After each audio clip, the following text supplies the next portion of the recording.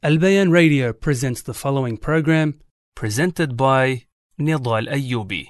بسم الله الرحمن الرحيم. الحمد لله رب العالمين والصلاة والسلام على نبينا محمد وعلى آله وصحبه وسلم. Assalamu alaikum, dear brothers and sisters, and welcome back to our series Reviving the Prophetic Sunnah.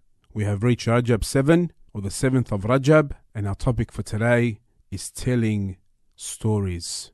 My dear brothers and sisters, telling stories is one of the best means of education and relating certain meanings to others, as it not only piques their interest, but it is also realistic and practical and makes the listener accept the story's parable without much debate or hesitation. Therefore, we see in the Quran Allah subhanahu wa ta'ala encouraging and ordering us to relate stories. As he says subhanahu wa ta'ala, فَقُصُصِ الْقَصَصَ لَعَلَّهُمْ يَتَفَكَّرُونَ.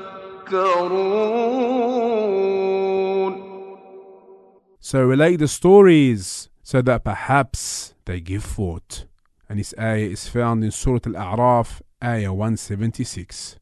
Therefore, my dear brothers and sisters, this prophetic sunnah came as a practical means, as Allah's Messenger sallallahu alaihi wasallam told many stories to his companions to plant the intended meaning in their hearts. For example, the Prophet sallallahu alaihi wasallam told his companions the story of the people of the ditch. He said sallallahu alaihi wasallam, there lived a king before you and he had a court magician. As the magician grew old, he said to the king, I have grown old, so send me a young boy to teach him magic. The king sent him a young boy to serve the purpose. To the end of the hadith, as is found in Sahih Muslim. He, sallallahu alaihi wasallam, also told the companions about the story of the three who were stuck in the cave. As narrated by Abdullah ibn Umar, radiyallahu anhu, that the Prophet sallallahu alaihi wasallam said, while three people were walking, rain began to fall, and they had to enter a cave in a mountain.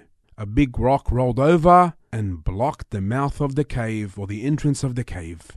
They said to each other, invoke Allah or supplicate to Allah with the best deed you have performed.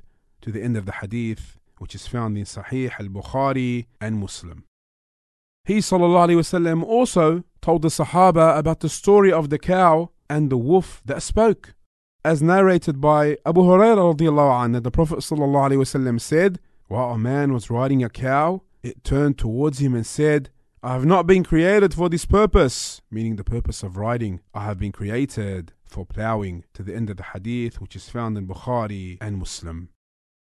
He sallallahu alaihi wasallam also told the Sahaba the story of the leper, the bald man, and the blind man. As Abu Hurairah radiyallahu anhu narrated that he heard the Prophet sallallahu alaihi wasallam say, there were three men among Bani Israel, one leper, one bald, and one blind. Allah wanted to test them. He therefore sent them an angel who came to the leper and asked him what he would like best. He replied, a good color, a good skin, and to be rid of what makes me off-putting or hateful to some people. He, the angel, rubbed him, and that which people used to find off-putting from him was removed. And he was given a good color and good skin. To the end of the hadith, which is found in Sahih al-Bukhari and Muslim.